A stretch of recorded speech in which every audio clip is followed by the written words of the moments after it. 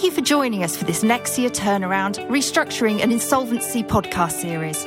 We'll be exploring global issues that affect the world economy. I'm your host, Rebecca Harding, and I'll be joined by a selection of experts from around the world in firms that are all part of the Nexia International Network, and all of whom are leaders in turnaround, restructuring and insolvency. Nexia International is a leading global network of independent accounting and consulting firms. All of the experts appearing on this show can be contacted via the Nexia International website. Thank you. In this podcast, we'll be looking at global economic issues and how they've impacted South Africa. We're delighted to welcome as our guest Annabel Bishop, Chief Economist at Investec Bank, South Africa. She's worked for 25 years in a number of different fields, including macroeconomic, risk, financial markets, political risk, public finance and regulatory. Annabel won an Economist of the Year award for 2010 and has won numerous monthly Reuters awards, as well as various focus economics categories for correctly forecasting a range of economic variables. Her articles have been published both abroad and in South Africa, and she is a regular guest lecturer at academic institutions and national and international conferences. Annabel, hi, it's fantastic to see you again. How are you doing? I'm fine, thank you, Rebecca. And yourself? Yeah, no, I'm good. So tell me about what's going on in South Africa and what is happening down there, because we don't hear a lot about it elsewhere in the world. Absolutely. Look, we have a high inflation environment, as you have and the rest of the world has. But of course, we've been seeing inflation easing over the end of last year, and we expect that to continue over the course of this year. And I think from that point of view, what's really happening at the moment is we're looking at the monetary policy, what type of interest rate moves we'll get this year. And of course, at the moment now, we expect that the South African Reserve Bank is probably nearing the end of its interest rate hike trajectory. We're really finding ourselves in a situation where, while there are still quite a few uncertainties, inflation may actually fall quicker than expected in the first half of this year. But we are not obviously sure about that yet. And our South African Reserve Bank is usually quite conservative. So they usually wait to see evidence of a downward trend in inflation, one which is going to return it to its midpoint of the inflation target of 4.5%. So I think that's the focus at the moment, but of course also as well on global and domestic economic growth. And how about sort of energy prices and food and all the other things that are affecting us in other countries? What's going on with those in South Africa at the moment? So we're very much price takers, Rebecca. What happens internationally really affects us here as well. In fact, we see changes in our fuel prices depending on what happens in terms of the oil price. And of course, as well, what happens with our currency, what happens with the rand. So because we have an energy crisis in South Africa, we're not having sufficient electricity to meet our needs, that of course has created some negative investor sentiment, and that has actually negatively impacted our currency. And of course, that is a concern when it comes to inflation, although luckily we've seen some stability in oil prices, so we don't think we're going to see much change in our January inflation figures. And we are hoping that we do continue to see containment of global commodity prices this year. Remember a year ago when we moved into February, there was the Russia-Ukraine war.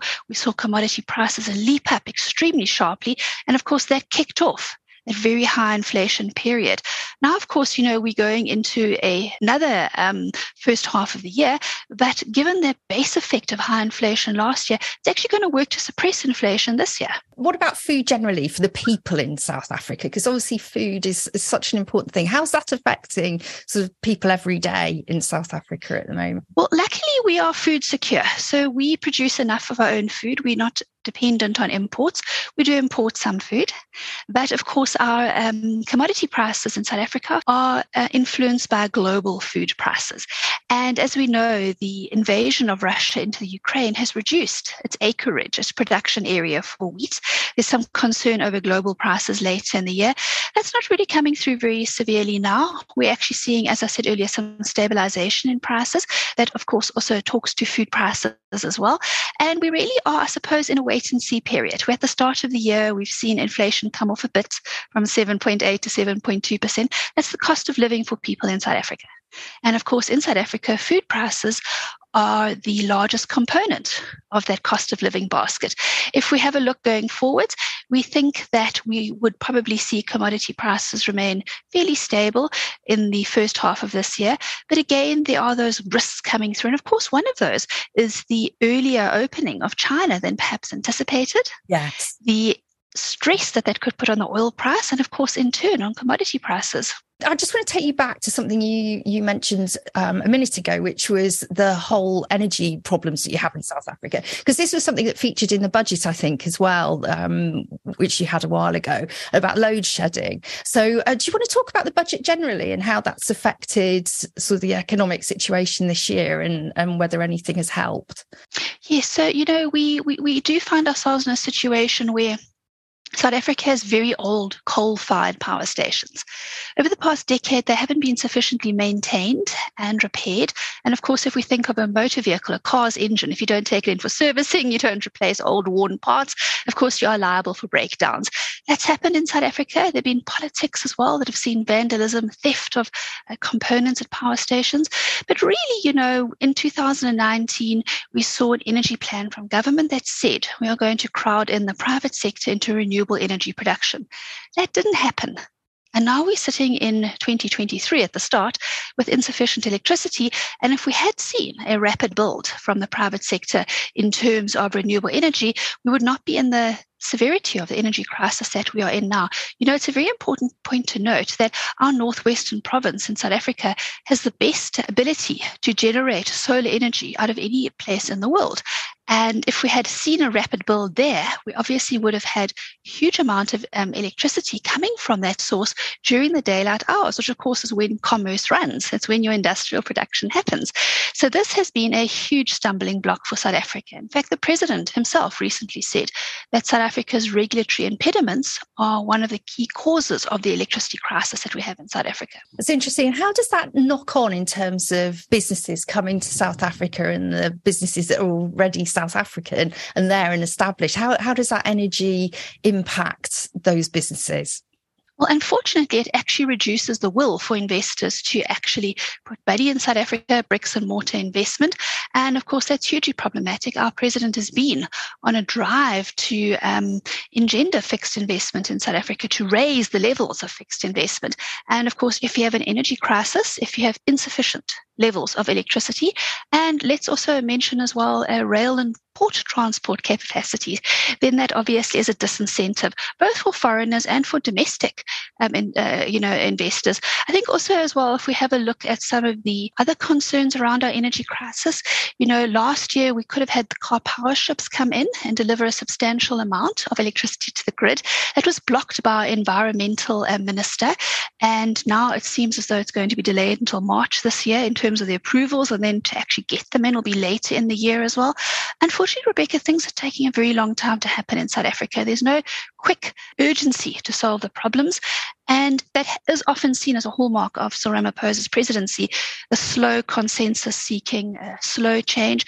But sadly, it's had a really detrimental effect on electricity, for example, the fact that the president hasn't been able to do wide sweeping reforms to remove the regulatory burdens, impediments to the private sector strong investment in our renewable energy. Look, we obviously are having some of it go ahead now with bid windows and investment, but we actually need it built. We need it delivering energy to the grid. That's where we really are sitting with the big problem at the moment. And of course, as we know, if we see a rapid reopening in China and a strong demand or a strengthening in demand for metals and minerals, which is South Africa's key export, well, it's going to be hugely problematic if we can't get them to the ports because of our rail and port weakening in capacity. So these are the big issues we sit on at the moment. And unfortunately, we haven't even seen a cabinet reshuffle yet coming from the presidency. It was much anticipated, hoping to bring in our new ANC Deputy President, Paul Matashile, as an implementer in terms of these reforms that are needed. So sadly, Rebecca, we're still sitting on our hands waiting and seeing. Are there anything that the government has introduced that does help business? Any initiatives that are helping business in South Africa? Look, I think, we did see a reduction and then a abolition of the threshold for self-generation. And of course, Interestingly, the government in one of our provinces in the Western Cape, that's run by a different political party called the DA, they're looking to crowd in private sector energy capacity onto the grid, both from households and from businesses, and they believe it can reduce the stages of load shedding quite significantly. Of course, having a pumped storage and other factors that they are managing to do better than the rest of South Africa. Interestingly, there's been talk of bringing in some small mini nuclear reactors. There's been many talks of different things happening, but again, it tends to be driven by other political parties or, of course, the private sector. The government itself, talks about a 7-point plan, and of course, we can, have a quick look at that if you want, in terms of its electricity. And I'll quickly, read it to you, that they're saying that they're looking for 100 privately owned power plants to connect to the grid by the end of this year, and that could produce 9,000 megawatts. So, of course, much of that's going to be for the company's own use. So, in other words, these private sector companies who, create these projects, but that then should alleviate some of the pressure on the grid to actually have it used elsewhere.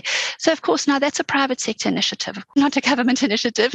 But if we look at what they say from their side, they're saying emergency legislation is being developed to allow the faster approval and development of power plants. So, of course, if we can have that legislation enacted, the emergency legislation, and not just sitting in the phase of being developed, that would obviously be very helpful.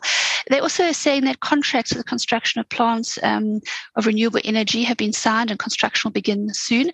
So, of course, that talks to what we chatted about earlier, that, some bid windows, have been successful, been going ahead, but really nothing dramatic. Another small amount of energy being imported from neighboring countries this year, and, of course, also from private producers. None of those are obviously enough for a resolution of electricity crisis, although, of course, every little bit helps. So my answer to your question is sadly no. We haven't really seen any big sea change announcements coming through from government which could really solve the energy crisis in the next 6 months. It really is rather going to be something which is hopefully resolved over the next year to 2 years. So taking you back to some of the geopolitical issues that you've touched on, would you like to expand a bit more on sort of the impact of China and Europe and other things going on around the world as well as Ukraine? So the important point to note really at the start of this answer is that South Africa is a small open economy, and it's really heavily influenced what happens in terms of global trade flows and global economic growth. And of course, very much here we're talking about the demand for its goods and services. I think something quite cheering, Rebecca, that I read at the end of last week is that the IMF is now saying that it believes that the world could avoid a recession. And of course, we are starting to see these glimmers of hope. We certainly saw them in the fourth quarter of last year, that the global economy might see a less severe recession than was factored in. Of course, that allowed some recovery in global equity markets, some risk-taking in financial markets. As we move into the start of this year now, the IMF is saying that it believes we may even avoid a recession completely for the global economy. It's looking at a growth rate of 2.7%. So these are the very latest comments that are actually coming out. Of course, next week we do get the World Economic Outlook from the IMF, where it produces all its economic forecasts and will really give us a good idea of the sense of, what they're looking for the year ahead.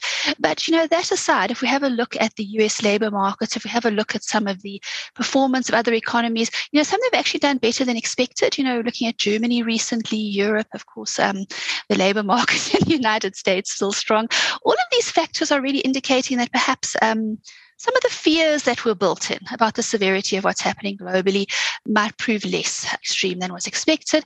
I think, for South Africa, obviously that would be positive, but, much is really going to depend on how quickly or how determined our national executive is in charge in the state in terms of actually helping South Africa get, really what it needs to drive a strong economic growth. And of course, also just reducing the burden that South Africa faces from a regulatory perspective, increasing the ease of doing business. So, that's something we've talked about many, many times before. One thing I did want to mention is there are still some risks in the system. Russia's advancement into the Ukraine, reducing its production of wheat, of course, that has a big risk for higher grain prices this year. And we all know how important, food price inflation is in terms of the overall cost of living and the inflation figures itself. So I think it would be premature to call an end to the interest rate hike cycles internationally, whether it's in the United States or South Africa. I think it would even be premature to expect in January, that we would see, for example, South Africa, move to 0.25% instead of a 0.5% hike. Just to clarify, South Africa was seeing 0.75%, 75 basis point increases last year. So we still are sitting in a risky period. It looks like things could get better. It looks like, inflation will come down quite quickly. We probably won't have a severe recession this year, if one at all, globally. And things could well improve from the unpleasant atmosphere, really, that we had in financial markets in 2022. But there still are some concerns. And I think, from that perspective, we wouldn't call an end to the interest rate hike cycle yet, but we would say that, by the second quarter, it should certainly start to end for many countries. And I think that itself will obviously create some improvement. We're also expecting to see a recovery in the global economy in the second half of the year as well. And in turn, again, that would be positive for South Africa for, many of its exports. So what do you see for business then this year? Taking all that into account, how do you see the business picture changing over the next year in your crystal ball? Yes, I think for businesses, they're still going to have a fairly high interest rate environment. We saw that big run up in borrowing costs last year. That's not going to fall away this year. We obviously have found that, for the indebted, there has been some deflation of debt, and that particularly stands true for countries, for government debt, but of course as well, corporates as well. So we are hoping that this year is a year of improvement, a year of strengthening, but it also still needs to be a year of caution. We obviously saw the black swan events of COVID in 2020, the Russian-Ukraine war in 2022. And of course, we do still pull some of those effects over into 2023, one of which is deglobalization, the reduction in global trade and the concomitant strain on the global supply chains and prices. So we're hoping that 2023 and 2024 will be an unwinding of these pressures and, of course, lead to an improved environment. But as usual, there does need to be concern over risk elements. Annabel, that was fantastic advice and a wonderful, wonderful podcast. Thank you so much for your help. It's lovely to see you. Thank you, Rebecca. Thank you very, very much. Cheerio. All right, take care. Thank you so much for joining us. This podcast was brought to you by the Nexia Turnaround Restructuring and Insolvency Business Group. The group was formed to bring together financial, legal and operational expertise from across the Nexia network to support global clients and international business at times of operational challenges and financial distress. If you want to get in touch with any of our speakers, then please click the link accompanying this podcast or visit the Nexia website. All views expressed in this podcast are individual opinions and do not constitute professional advice. You're advised to seek professional advice if you want to see how an issue applies to your own situation.